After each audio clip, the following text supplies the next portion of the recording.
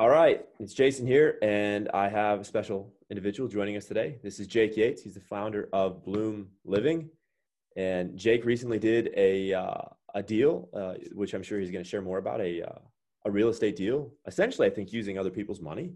Uh, hmm I know we work together, but I'm sure you have other influences and mentors that you've worked with because you really took some of the things that I was talking about, and I think carved out a niche now that you're building in the short-term rental game. So you want to introduce yourself and maybe share a little bit about what you've done. And then I kind of want to hear your backstory so that we know who you are. Yeah. So I own a company called Bloom Living, as you alluded to. What we do is we buy multifamily assets. Well, now we're buying other assets too. But essentially what we're doing is we buy multifamily assets in Arizona and Tennessee, and we run those deals as short-term rentals. So the laws for short-term rentals are not very favorable right now. And the reason we chose Arizona and Tennessee is because those are markets that are appreciating, but they also have favorable state level short-term rental laws. So we just bought a fourplex. It's in northwestern Arizona in a secondary market, as most people's first deals tend to be in. And we run the deals as short-term rentals. So we're in the process of renovating the unit now. I have an entrepreneurial background. I'm 27 now. The years are going by. Sometimes I forget how old I am. I'm 27 now. I've been an entrepreneur since I was 19, since I went to college. And I dropped out of college at the age of 22 because I had a marketing agency that was doing quite well. It was a six-figure marketing agency, and I dropped out of college because I was doing well. And then I moved to Las Vegas a couple of years ago. And then when COVID happened, it's actually kind of interesting. I have a bit of a unique story, and we can get into it, as this conversation goes along. But I moved to Las Vegas a couple of years ago, and then when COVID happened, I kind of like instantaneously recognized the opportunity for myself. And it's kind of funny because COVID was like a once in a lifetime opportunity, right? Totally. And then directly following COVID, now we're faced with an economic situation that is at the very least potentially a once in a generation opportunity, and at the very most a second once in a lifetime opportunity back to back. So it's an interesting type of thing where I thought I might want to do other things once I did my first deal, but now the opportunities are so lucrative and there's so many of them out there that I'm forced to continue to work 70 hours a week because of the opportunities. So it's cool. It feels good to have the first one under my belt, and obviously, it's only up from here. I love that. So firstly, I completely concur. 2020, that's when I started Bright Utilities. It was the best year to do deals ever because everyone was hiding in their basement. Everyone was hiding in their basement. I would get on flights. I'd be almost the only guy on the whole airplane. Yep. And so I remember I secured the financing I did for my first deal in Bright Utilities. And I'm looking at underwriting now in what they're asking in personal guarantees and how much down and the capital stacks and how all that's playing out. It's so much, it has been so much worse than it was back in 2020 because there wasn't enough deals. And so lenders are like, hey, I have to get the money out the door. So do you know what? Even though you're not my ideal borrower, Jason, I'm willing to take a bet on you because I don't have anybody else knocking on my door. It's funny. Right. Because now I think it's going to happen again. We're seeing that people aren't applying for mortgages suddenly as interest rates are going up. And people Yep. worry about interest rates going up as acquisitions entrepreneurs, but I think it's a beautiful thing. Mhm. So we'll have to talk more about that. I love your perspective. Oh, yeah. But you, if I'm not mistaken, you were a farm town guy that you went to college and then moved to Vegas. You were from Iowa, right? I think you told me back in the day. Yeah. Yeah. I'm surprised you remember that. It's funny because you did your first deal in Nebraska, and, I'm sure obviously, it's a great situation for you. It was also probably not a great situation because I lived in Iowa for my entire childhood. So I know what it's like out there. But yeah, that's where I come from. I grew up in a town of about 15,000 people, and I moved out to Arizona to go to college. And, I'm still very young. Obviously, Vegas was the only place I've lived besides Arizona, but I grew up mainly in the Midwest. Yes. And it's interesting now because there are more deals and there's more supply in the marketplace, but also the interest rates are higher. So it becomes more expensive. So we're in a bit of an interesting period too, because I don't know if you watch other people and you're alluding to other influences previously. There's a guy that I follow named Patrick Bet-David who's been talking a lot about real estate crash. And so it'll be interesting to see how the market plays out and what happens because there's more supply in the marketplace now. We're still at only 50% of the supply in the marketplace in terms of real estate that we were when COVID started, right? So supply is up, yes, but it's still historically really, really low. And we're also seeing interest rates rise, which will knock down prices. And if inflation goes down too, I think it could be a very interesting situation to go buy, a lot more assets. So when we teamed up and we were working together, you initially were going to go, if I'm not mistaken, either into self-storage or into the manufactured housing space. Yep. We talked about this a little bit before we hit record here, but would you talk through your arc as far as, what you wanted to do when you started into this world of looking to buy cash flowing assets, and then how you pivoted to the short-term rental spot? What got you to pivot? Yeah. So I'm the type of entrepreneur that I rely like 95% on my gut. Sometimes my gut's wrong, but like 90 to 95% of the time, my gut's right. And so what happened was I started reaching out to board candidates for self-storage, and I hit send on the first message, and inside I felt like all torn up. I just felt like it wasn't right for me. Right. And so I took a kind of a step back, because I kind of have a niche inside of a niche inside of a niche inside of a niche, right? Doing short-term rentals in multifamily in the real estate asset class. And so I wanted to do real estate because I was going through the M&A education, and I had the different sectors listed that I was potentially going to go into. And then 4 of the 5 sectors were real estate based. And so I realized early on that I wanted to do real estate, and it was just a matter of kind of trying it on, seeing how things felt. And then if it didn't feel right, going on to the next real estate asset class. But when I first got started, it's actually pretty interesting, because I had moved to Vegas as a 23-year-old entrepreneur making 6 figures who was unhappy with my social life. And long story short, I really fixed that problem for myself to the detriment of my business. So when COVID happened, I was not in a good financial situation, but then I'm good at recognizing opportunities, right? So in the first week of COVID, I made a couple of decisions that I think are really important to my story. Number one, I decided to close my marketing agency because I didn't have any passion for it anymore. And I don't know if you wanted me to name drop Dan Pena on this video here, but he has a saying that said it was a video on his website, and he says the biggest mistake that most of you make is that you should have shut the door, locked it, and walked away 5 years ago, because you have no passion for the business anymore, right? So I decided early on in COVID, number one, I'm going to stop doing the marketing agency. Number two, I'm going to do M&A, which is when I bought your course. But number three, since I wasn't in a good financial situation, I said to myself, well, the government's printing trillions of dollars right now.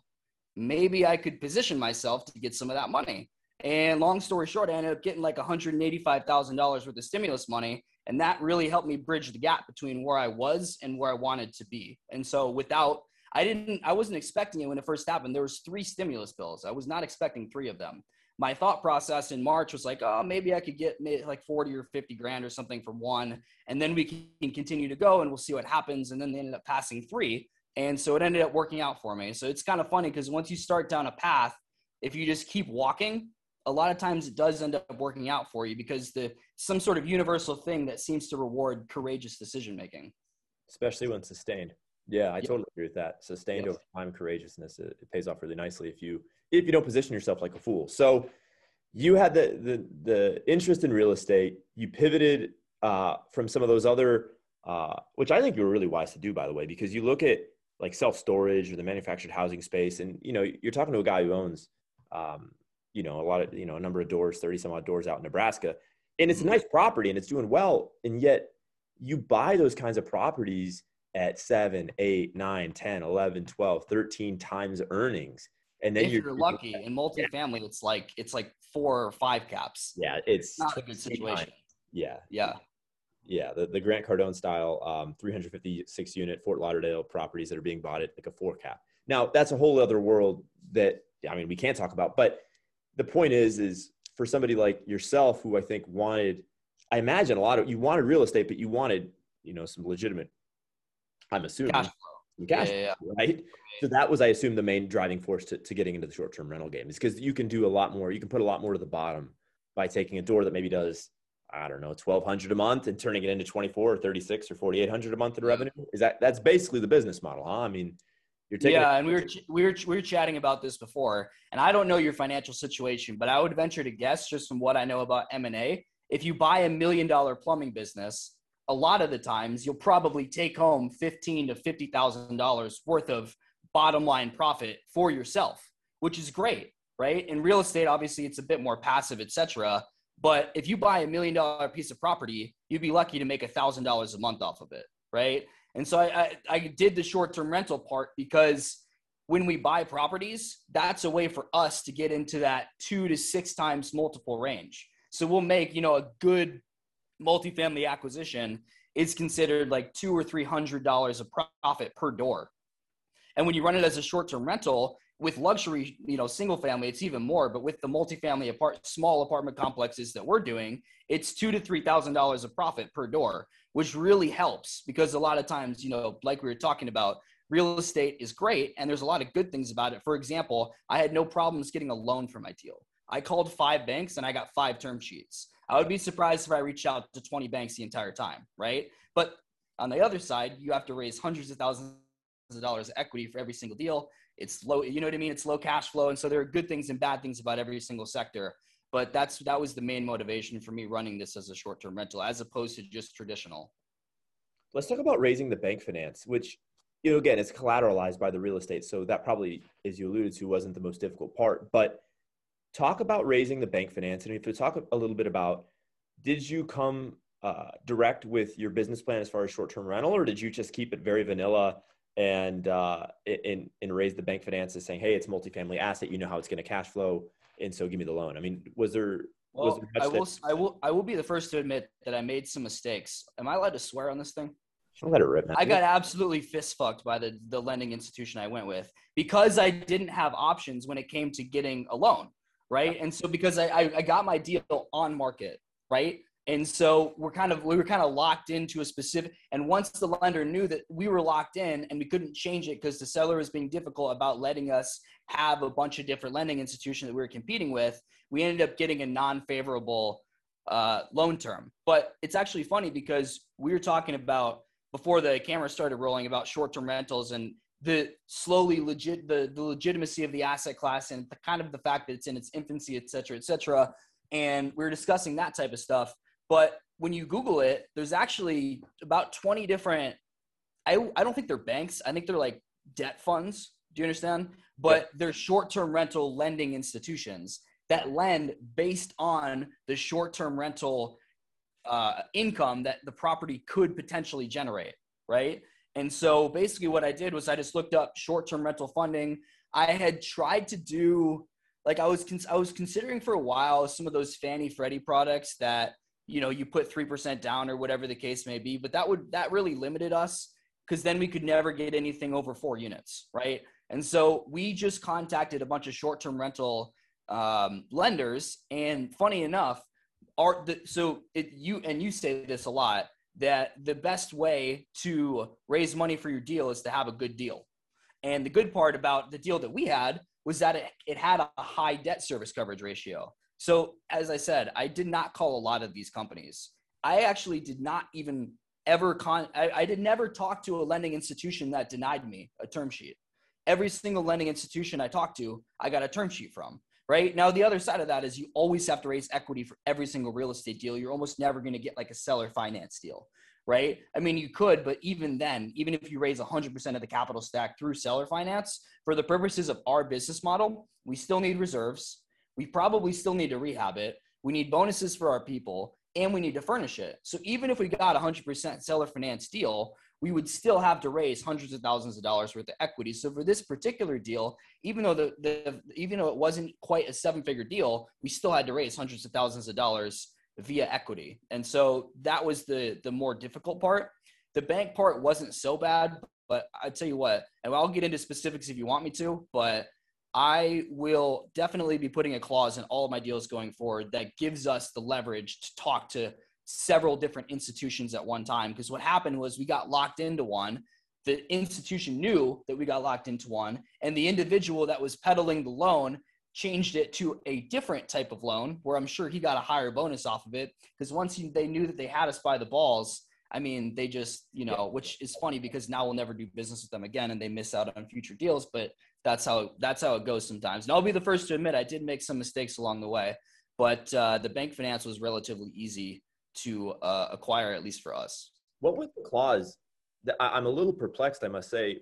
with regard, what was the clause that kept you from talking to other lenders? Was it something you signed with that lender that basically, was it on their letterhead, something that kept you from? The issue with it was the fact that it was an on-market deal.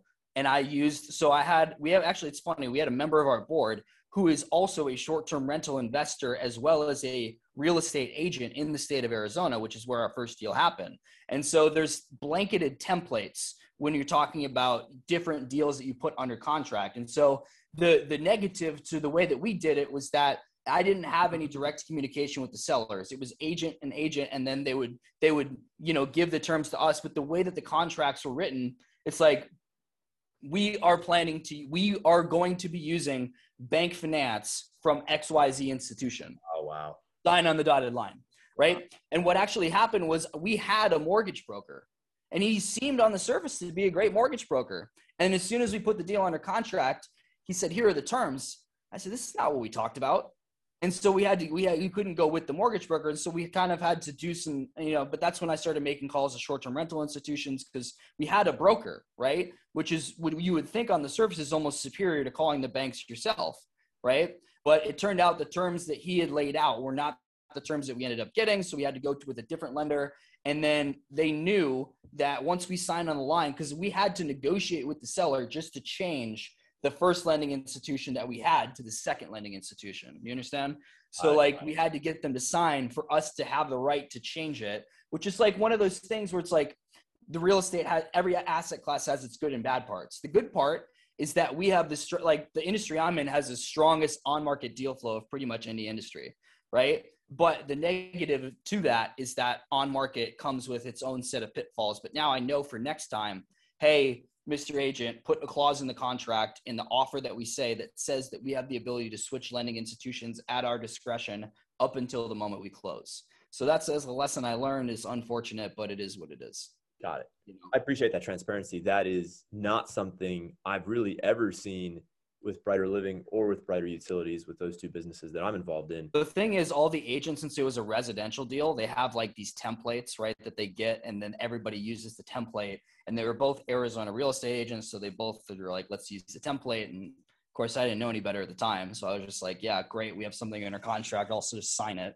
close my eyes and sign it. You know what I mean? But yeah, so that was an interesting experience. One thing I'll say too that you brought up, I've seen this go bad almost always.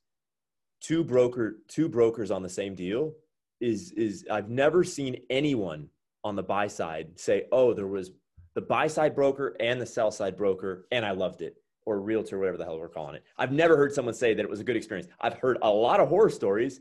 I've heard other horror stories of how the communication gets messed up. It's telephone and somebody says X, and by the time it gets over here, it's completely misconstrued. Information doesn't even get passed along. They don't deliver what they're supposed to deliver. The less people in the middle of the transaction. The good news is, and this was blind luck for us, but the seller and the seller's agent both had a lot of integrity. So when we went to do the inspection, I chatted with the sell side agent, and she was a nice woman, and they were stand-up people. They're not the type of people that like to screw people over. And so luckily for us, we lucked out with that. But that's why, so for example, one of the pieces of infrastructure I'm going to be putting in place before the next deal is a commission-only sales individual that will be responsible for the off-market deal flow. Yeah. So that's the solution that we came up with.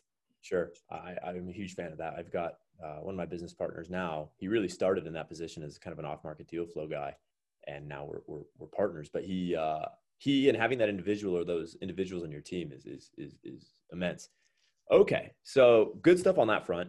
Let's talk about the equity side if you want to talk about it a little bit, because you basically alluded earlier that the debt side, because it was real estate, and one of the benefits of the real estate was everyone was ready. All the lenders were ready. All the lending institutions were ready to provide you that term sheet.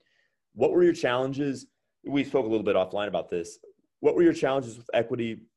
How'd you get it done? And what are you looking to do for because I know you're going to continue on the hunt for more deals. It was tough. This won't make me look good, but it was tough for me to hide. I wouldn't say desperation, but it was tough for me to hide that because it got to be a very stressful, right? Because if you're putting a deal under contract, you're getting a term sheet. If you're getting a term sheet from a bank, it really doesn't matter if the term sheet comes on Tuesday or if it comes on Friday. But when you have a set date that the deal is supposed to close on, it's like every 72 hours makes a difference, right? And so I would say the most difficult part for me was the fact that there was just like this ticking clock, and I could not get it at. It was in the back of my mind 24/7 for the last 4 months we were doing this thing, where it's like May 27th, let's close it May 27th. You know what I mean? Like, and then so it was this issue where we talked to a lot of people. I think I maybe turned some of them off with just the eagerness, maybe. But we ended up raising about 200 grand from three different investors actually, and so it ended up working out. But it came down to the last kind of second, where the last piece that we got to put the deal across the goal line. Basically, so even once you raise money, there's still a process that needs to happen. Just because the money gets in the bank account on Tuesday doesn't mean that you're ready to close a deal on Wednesday, because the lending institution, they have their process that they need to go through. Everybody has their own process that they need to go through. And so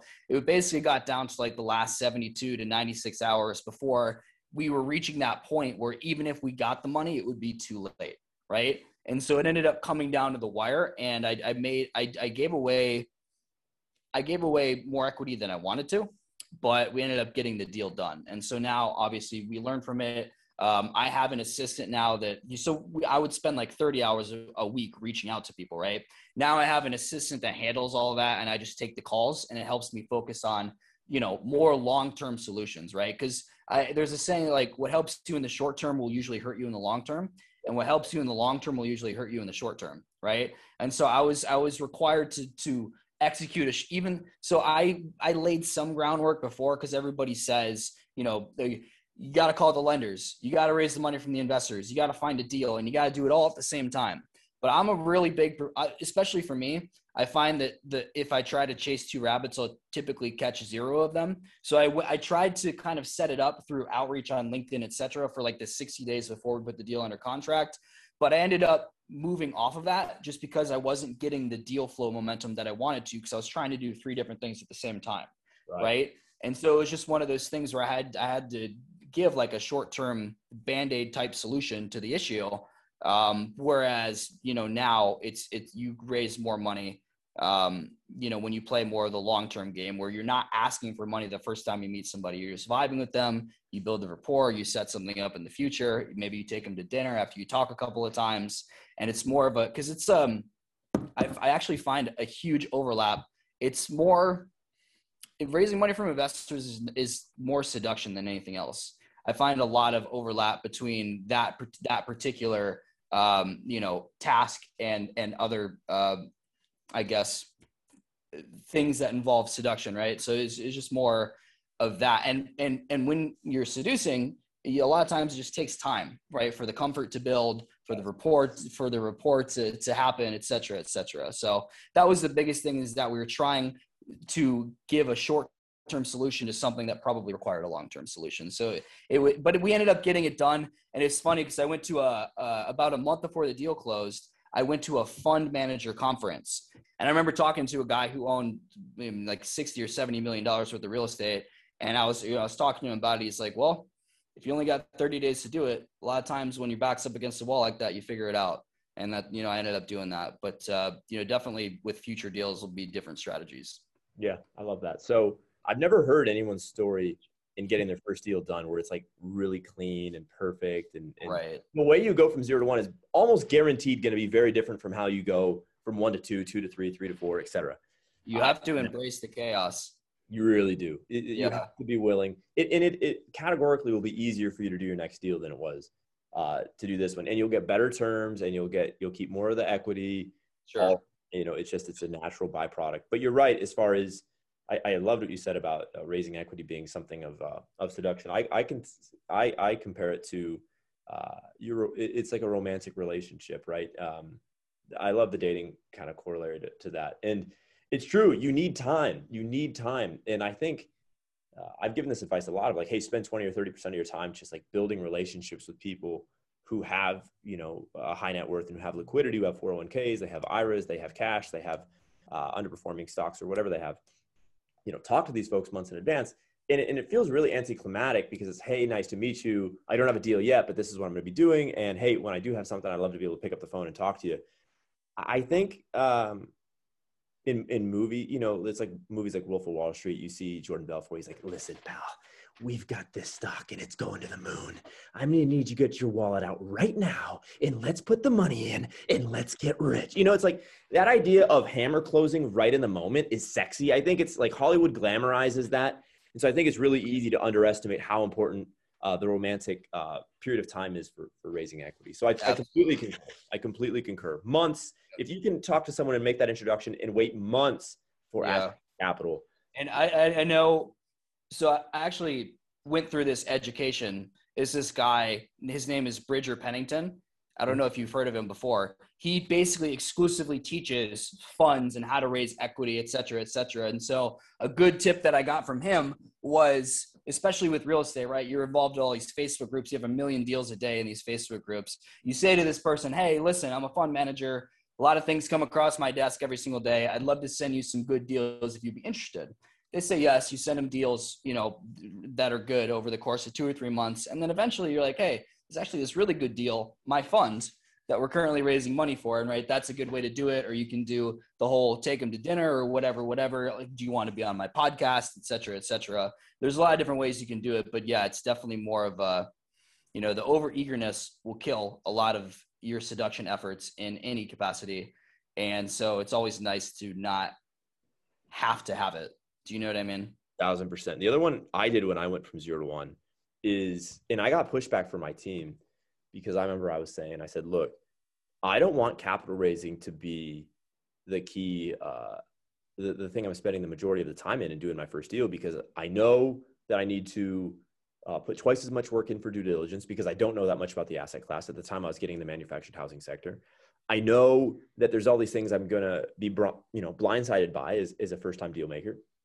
And so what I did was essentially gave more equity. I created a thick equity arbitrage. And my whole premise, and it ended up working, was basically this idea of, I want the deal to sound so good to the investor that they immediately say, holy crap, how are you able to give me this? So, and it was based on an arbitrage where I basically gave like a 2-to-1 split plus a little preferred, like 8% cash flow plus almost a 2-to-1. You're 100% right. I actually struggled to raise money for the first 2 months. And then at that conference I was alluding to, they were like, you got to increase the offer, et cetera. So it was like overnight, it was like turning on a light switch. I was like, because I had this offer and the thought process in my mind was like, let's say it's 6 months in the future. What would be a bigger regret? To hold on to every single precious percentage of my equity and not be able to close the deal, or say, I gave away a little too much, but I closed the deal. But I've got a track record now. Yes, exactly. I chose the second option and it ended up working out, even though I gave up more than I wanted to. Yeah, that's what I did. And I don't regret it for a heartbeat. The video that came to my mind that motivated that strategy was, you brought up Pena, who I have a little bit of a love-hate with, but the guy did teach me a lot. But I think his best stuff is the 1990 stuff, the stuff. Oh, 100%. He was so much more enthusiastic back then. Well, there's a video, great. Yeah, I loved his old stuff. And there's a video, I'm sure someone can find it somewhere, where he's up on the stage in a 3-piece suit and he's like, give equity in your deals. Give away equity in your deals. And I just doesn't say that anymore though. What's that? He doesn't say that very much anymore though. Hence why I have a love-hate relationship with the guy. Okay. Yeah. Amen. Right. So now it's 100% leverage, 100% commercial debt, all this stuff that candidly, the point is not to go down it exists, but it's like seeing a unicorn or something. You know what I mean? Every deal. Look, I was on the record on YouTube saying that 100% seller finance deals are pipe dreams. You shouldn't bet on it. You shouldn't expect it. And then 6 months later, I did a 100% seller finance deal, which I did do for KB Mechanical. Great.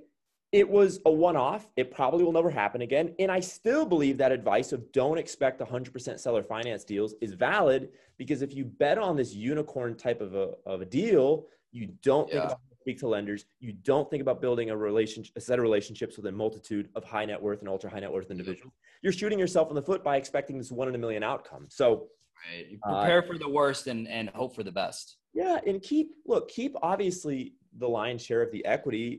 You want 51% or more, but like if you have 60% of the deal versus 90%, but you get a track record, like what's really going to matter in the long term? Your first deal is not going to be the one that makes you fantastically wealthy. It's a series of Yeah, a series of deals over 5, 10, 15 years, whatever your time frame may be, and you get better at each subsequent deal you do. As you bring these different deals together, you're increasing the exit value when you decide to exit someday. You're taking a bunch of, I'm going to use more of a business reference, but you're buying a bunch of businesses at 3 times earnings, and then you package them and build them and integrate them for a decade, and you sell at 12 times earnings. Like, okay, so what? You only have 60% of the very first deal you did. You did 8 or 10 or 15 more deals over the next 7 or 10 years. Like, and as the asset value increases, you can always refinance them out of the deal. So actually, it's funny because this is exactly what we're doing. So when we take the commercial multifamily deals, 5 units or more, and we buy them, obviously the value of the deal is based on the NOI. But once we flip it to a short-term rental, the NOI is 7 times more.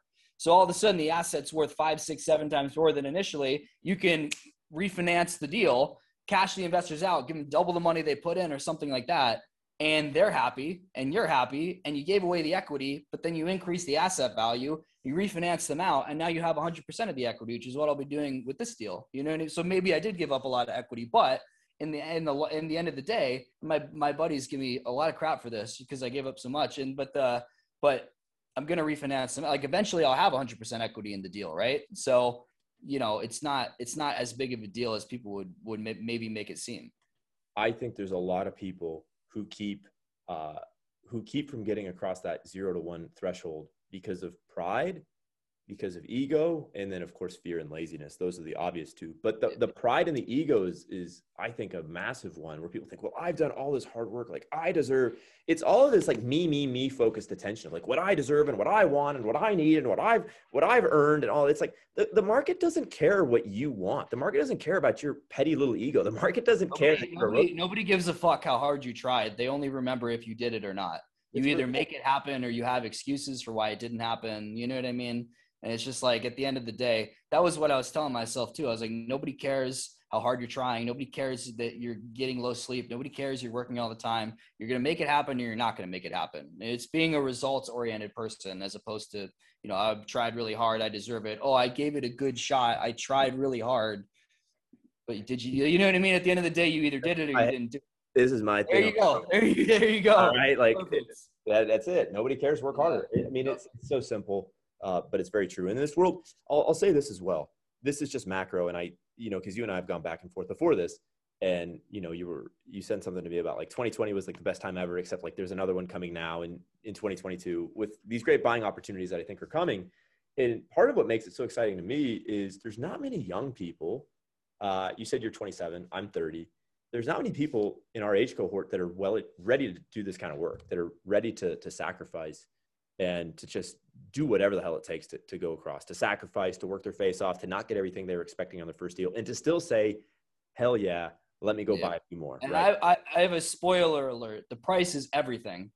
Just FYI for anybody wondering. Do you know what I mean? Like, you have to give up all of your time. You have to give up all of your energy. I didn't do anything with my friends for months and months and months prior to closing the first deal. I said no to everything. My girlfriend had to like fight and claw to get a couple hours a week of my time. That's the price is everything. And so you got to be prepared to give up everything. Yeah. At least for the first one. Amen. Internet got a little weird there for a half second, but yeah, basically you have to be willing to bleed your face off, sacrifice everything. You're still static, by the way. It's just there you go. All right, let's roll. So you got the deal done. Any big surprises that happened in the couple weeks post close? I know I had a few. I didn't realize how little management there was in place with my first deal. That was a bit. I should have known more, but it didn't really connect until after I closed. That was for me. Was there anything for you that kind of whacked you over the head and said, "Welcome to the world of doing deals"? Not really.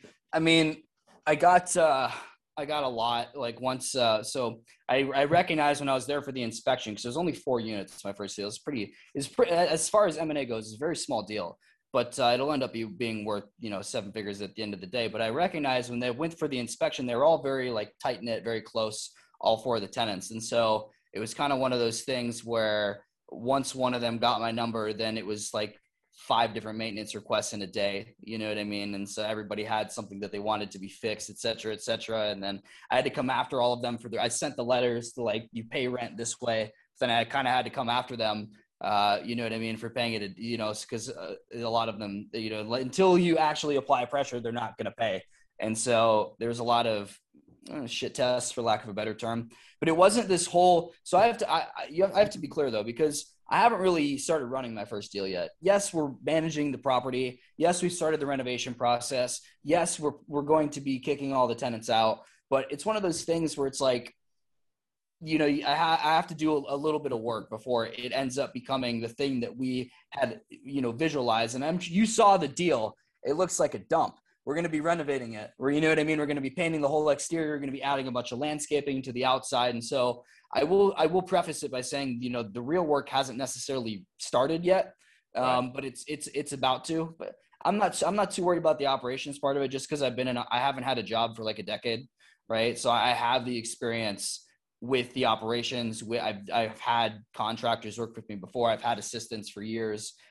So I'm not too worried, and especially too because I have 2 members of my board that own a ton of short-term rental real estate, and I'll be adding another board member who is a super host on Airbnb and those other short-term rental platforms. I'll be adding another board member in the coming weeks to my team, and so we have the infrastructure in place already. Where one of my board members made an exit. It was an arbitrage business, but it was one of those things where he would rent out a place in Asia is where he did it because it was the highest spread, right? But he exited an arbitrage company, and so he has all the operating procedures, et cetera, et cetera. So luckily, I mean, that's why we build the team, right? Because we need them once, you know, to an extent, especially as you're doing your first couple of deals. So I have the team in place to run the operations, but you know, the real work hasn't necessarily started yet. But I don't, you know, obviously the only thing you can ever count on in entrepreneurship is that everything will go wrong. It'll take longer than you want it to, and it'll be more expensive than you initially thought it would be. Do you know what I mean? So I'm not surprised when shit hits the fan anymore, but I'm sure it will as we continue down this path.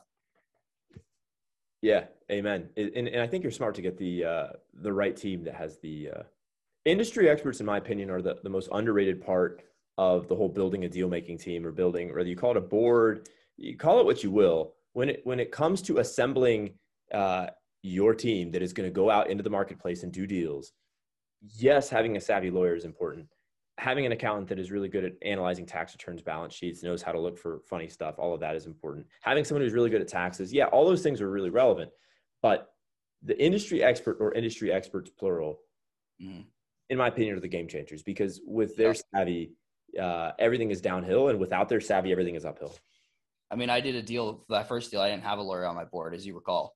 So it was, you know what I mean? So it's a living testament that you don't necessarily need all those things. I had good intentions, and that's a whole nother story that I'm happy to get into if you want me to. But yeah, I couldn't have done it without my industry experts, but I am living proof that I did do it without a lawyer on my board. And you know what I mean? So it's industry experts are super, super important, I think. And they're definitely the most important part of the team, at least in my opinion.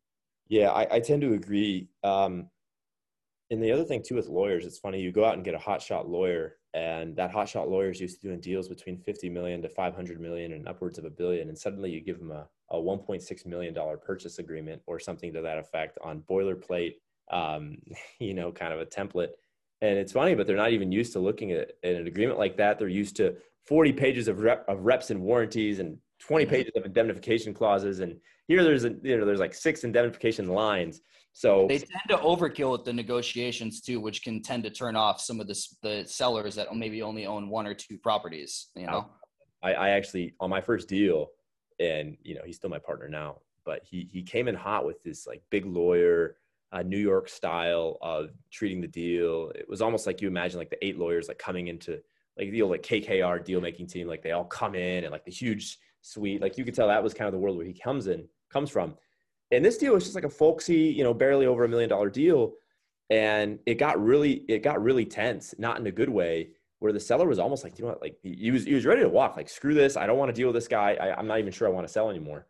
Right. And I made some goofy joke and kind of released tension. And then after the call ended, I talked to my guy, and I was like, look, I'm sure all of that is just fair play when you're working a $650 million deal, but this is a $1.6 million deal there's such a thing as the overkill for the negotiations.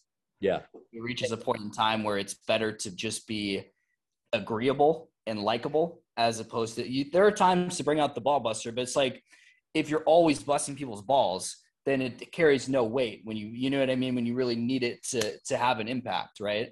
Without an absence, or without light, it's all black, right? You have to have the yin and the yang for that to have an effect. Yeah, I agree with that. And one thing I'll say too on smaller deals, these kind of first and second deals that people do that I've done, that you've done, these sellers are not always cutthroat people. They're very emotional about their business in many instances. They have a deep tie and connection to their business. Yeah. You deal with a lot of emotional stuff. Yeah. I got a bunch of income statements on Word docs for the first year. Yeah. Yeah. Finance, baby. Let's do a deal. It made me feel good though, because I felt almost over prepared. You know what I mean? So it ended up being to the benefit, and we actually ended up getting about $60,000 off the purchase price for the first deal, because I had saw somebody say, like, once you have it, go take the inspection. You take the inspection, and you, like, I Google, like, okay, XYZ plumbing fix, and then I Google it, and it says it's $1,500 to $300. I say it's $300, right? And you go down the list, the most expensive, blah blah blah. And but then we took it to the seller, and we're like, we need $60,000 off the purchase price. And he's like, okay. I said, damn, I should have asked for like 90 or 100 or something like that. You know what I mean? Because he said yes so quickly on the first try. Probably could have gotten more, but that's a whole nother story. Yeah. I hear you. It's funny. I would have loved to have negotiated a little harder on my first deal. I remember my second deal, I was working the price with the seller. And I remember I made him an offer, and he's like, we was over the phone, at this point. He's like, you're close. And I have a good relationship with this guy. He worked around the business for a couple hundred hours after we closed. But I remember I gave him the number. He's like, you're close. You're so close. If you come a little higher. He was just working it. You want to talk about seduction. He was playing the fiddle there with his feet up on the desk, drinking a glass of cab. He was just having a time of his life. A lot easier to negotiate when you don't need the deal to happen. 1,000%, which they were, hence the motivated seller being the, the total 8 ball in a deal if you have an extremely motivated seller. Now you have to ask why there's that extreme motivation. Is it because it's a garbage business or a garbage property in your instance? Right. It doesn't necessarily mean it is. But anyways, so, okay, you've got this deal done. You're in the process of converting it to short-term from long-term. What's next? I mean, it sounds like you're actively looking for deals is it Arizona and Tennessee, I think you said, correct? So we're expanding to Tennessee. So as I alluded to earlier, the biggest thing about short-term rentals is the legislation. And we had talked about how it's kind of like the marijuana industry, where it's, it's almost like self-storage was 20 years ago. I say that to say we're like in the absolute infancy of this asset class, right?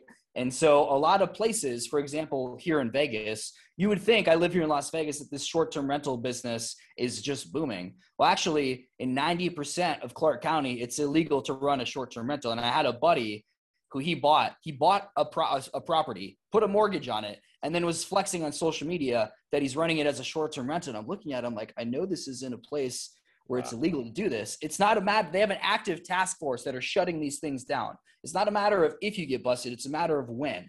And then comes the crippling 6-figure fine that completely obliterates your business, right? So the cool thing about Arizona and Tennessee is, like, the way that laws work in America is you have the city laws, local laws, state laws, which supersede the local laws, and federal laws, which supersede the state laws. Well, Arizona and Tennessee are the only two states that are number one in an appreciating marketplace. And then number two, they have state level protections that say, we have decided and made it clear that it is illegal for a city or a county or a municipality to regulate the way that somebody and restrict the way that somebody runs this property, which basically in plain English means that we can run the property as we see fit, right? And so that's why Arizona and Tennessee, like I said, Florida is the third state, but there's some weird stuff going on with Miami, which makes me, and also Florida, real estate's a lot more expensive than Arizona and Tennessee. So you don't get as big of a bang for your buck, right? So you just buy, like, because it'll make a comparable amount of top line revenue, but your expenses, your debt service will be more expensive. So even though Florida's technically the third state with those laws, because of the things that are happening in Miami and because of the asset prices, we're just doing Arizona and Tennessee. My plan now is, and I have a board call tomorrow. I haven't run this by my board yet, but I've decided I want to do it. So it's probably going to happen. We're going to start a fund, and we're going to go buy a bunch of this real estate that I was alluding to earlier. The vision is 100 doors of short-term rental real estate, right? And so basically how that's going to work, and it's cool. It's actually really cool. It's almost like a magic trick, because we're going to buy it for like $1 million, $2 million. But then once we renovate it and run it as a short-term rental, the NOI is going to be 5 times higher. And all those properties are going to be worth 5 times what we bought them for, right? Yep. Then we can refinance all our investors out. They get a lucrative return. They're happy about it. Now we own 100% equity in all these deals. And that's kind of like, because we're still very young, right? We're both in our 20s. And it's almost, I view it as almost like a really solid foundation, financial foundation to build the rest of my life on. And so that's what we're going to do. And, this deal could probably make me enough money eventually to pay all my bills. But now that I've kind of had a taste for it, I just want to do more deals. You know what I mean? So that's our plan. And the cool thing about a fund, because I found syndications very stressful, because it's just not a fun experience being under the gun like that. And I can tolerate the stress, right? But I'd rather not if I can help it. And so we're looking to do, it's going to be park-owned mobile homes, luxury single family portfolios, and then multifamily apartment complexes that we're going to be buying in key locations in Arizona and Tennessee. We're looking at an 18-unit now that's right next to a national park, gets 12 million tourists per year, but the population of the city is only 4,000 people. So there's a lot of really interesting submarkets in both of those states that we're looking to do some deals on. So it's exciting. Arizona, Tennessee, those are your 2 states. The state laws protect you. They allow you to do deals. And then what you were sharing as well is that you have the ability to go to these 2nd and 3rd tier markets that otherwise are kind of uninteresting, but they have these really hot tourist destinations.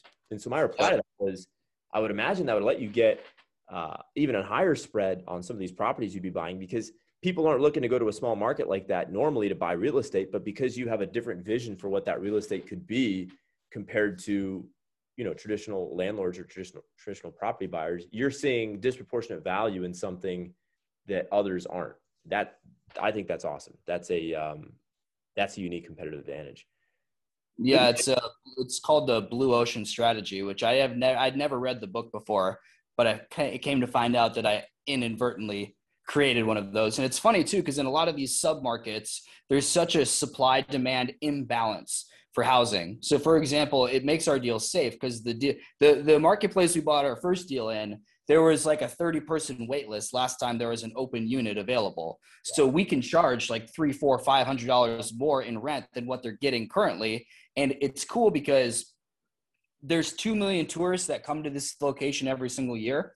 But they come because it's right on the Colorado River. It's in a town called Bullhead City. It's right on the Colorado River. On the opposite side of the Colorado River is Laughlin, Nevada, which Nevada has great gambling laws, and casinos attract everybody all the time. I live in Vegas, so I don't really gamble, but they have like 12, 15 casinos in Laughlin, Nevada, and they get 2 million tourists per year. But Laughlin, Nevada only has a population of 6,000 people. So there's a huge short-term rental supply-demand imbalance, where even now you're hearing a lot of rumblings about like people like not getting bookings or whatever. But I'm looking at all the comps in the neighborhood we bought in, and all the short-term rentals in the neighborhood they still have 85, 90% occupancy booked 2 to 3 months out. And so it's a really interesting opportunity in a lot of these places, because, the other deal that we're looking at, it gets 12 million tourists per year, and the population in that city is only 4,000, right? And so there's just more demand for short-term rental housing than there is supply, which is obviously a great thing for us when we come in and run these deals as short-term rentals. It makes it a lot more lucrative. I'm excited for you. I knew that you would be successful if you applied yourself when we first met. And I was really stoked when you shifted to short-term rentals, because I sincerely think there's a much more interesting play to be had than buying a whole bunch of self-storage at a 6 cap and selling it all for a 4 cap, or buying a whole bunch of mobile home parks at a 7 cap and selling it at a 4.5 cap. Like, yeah, you could do it. You could make money.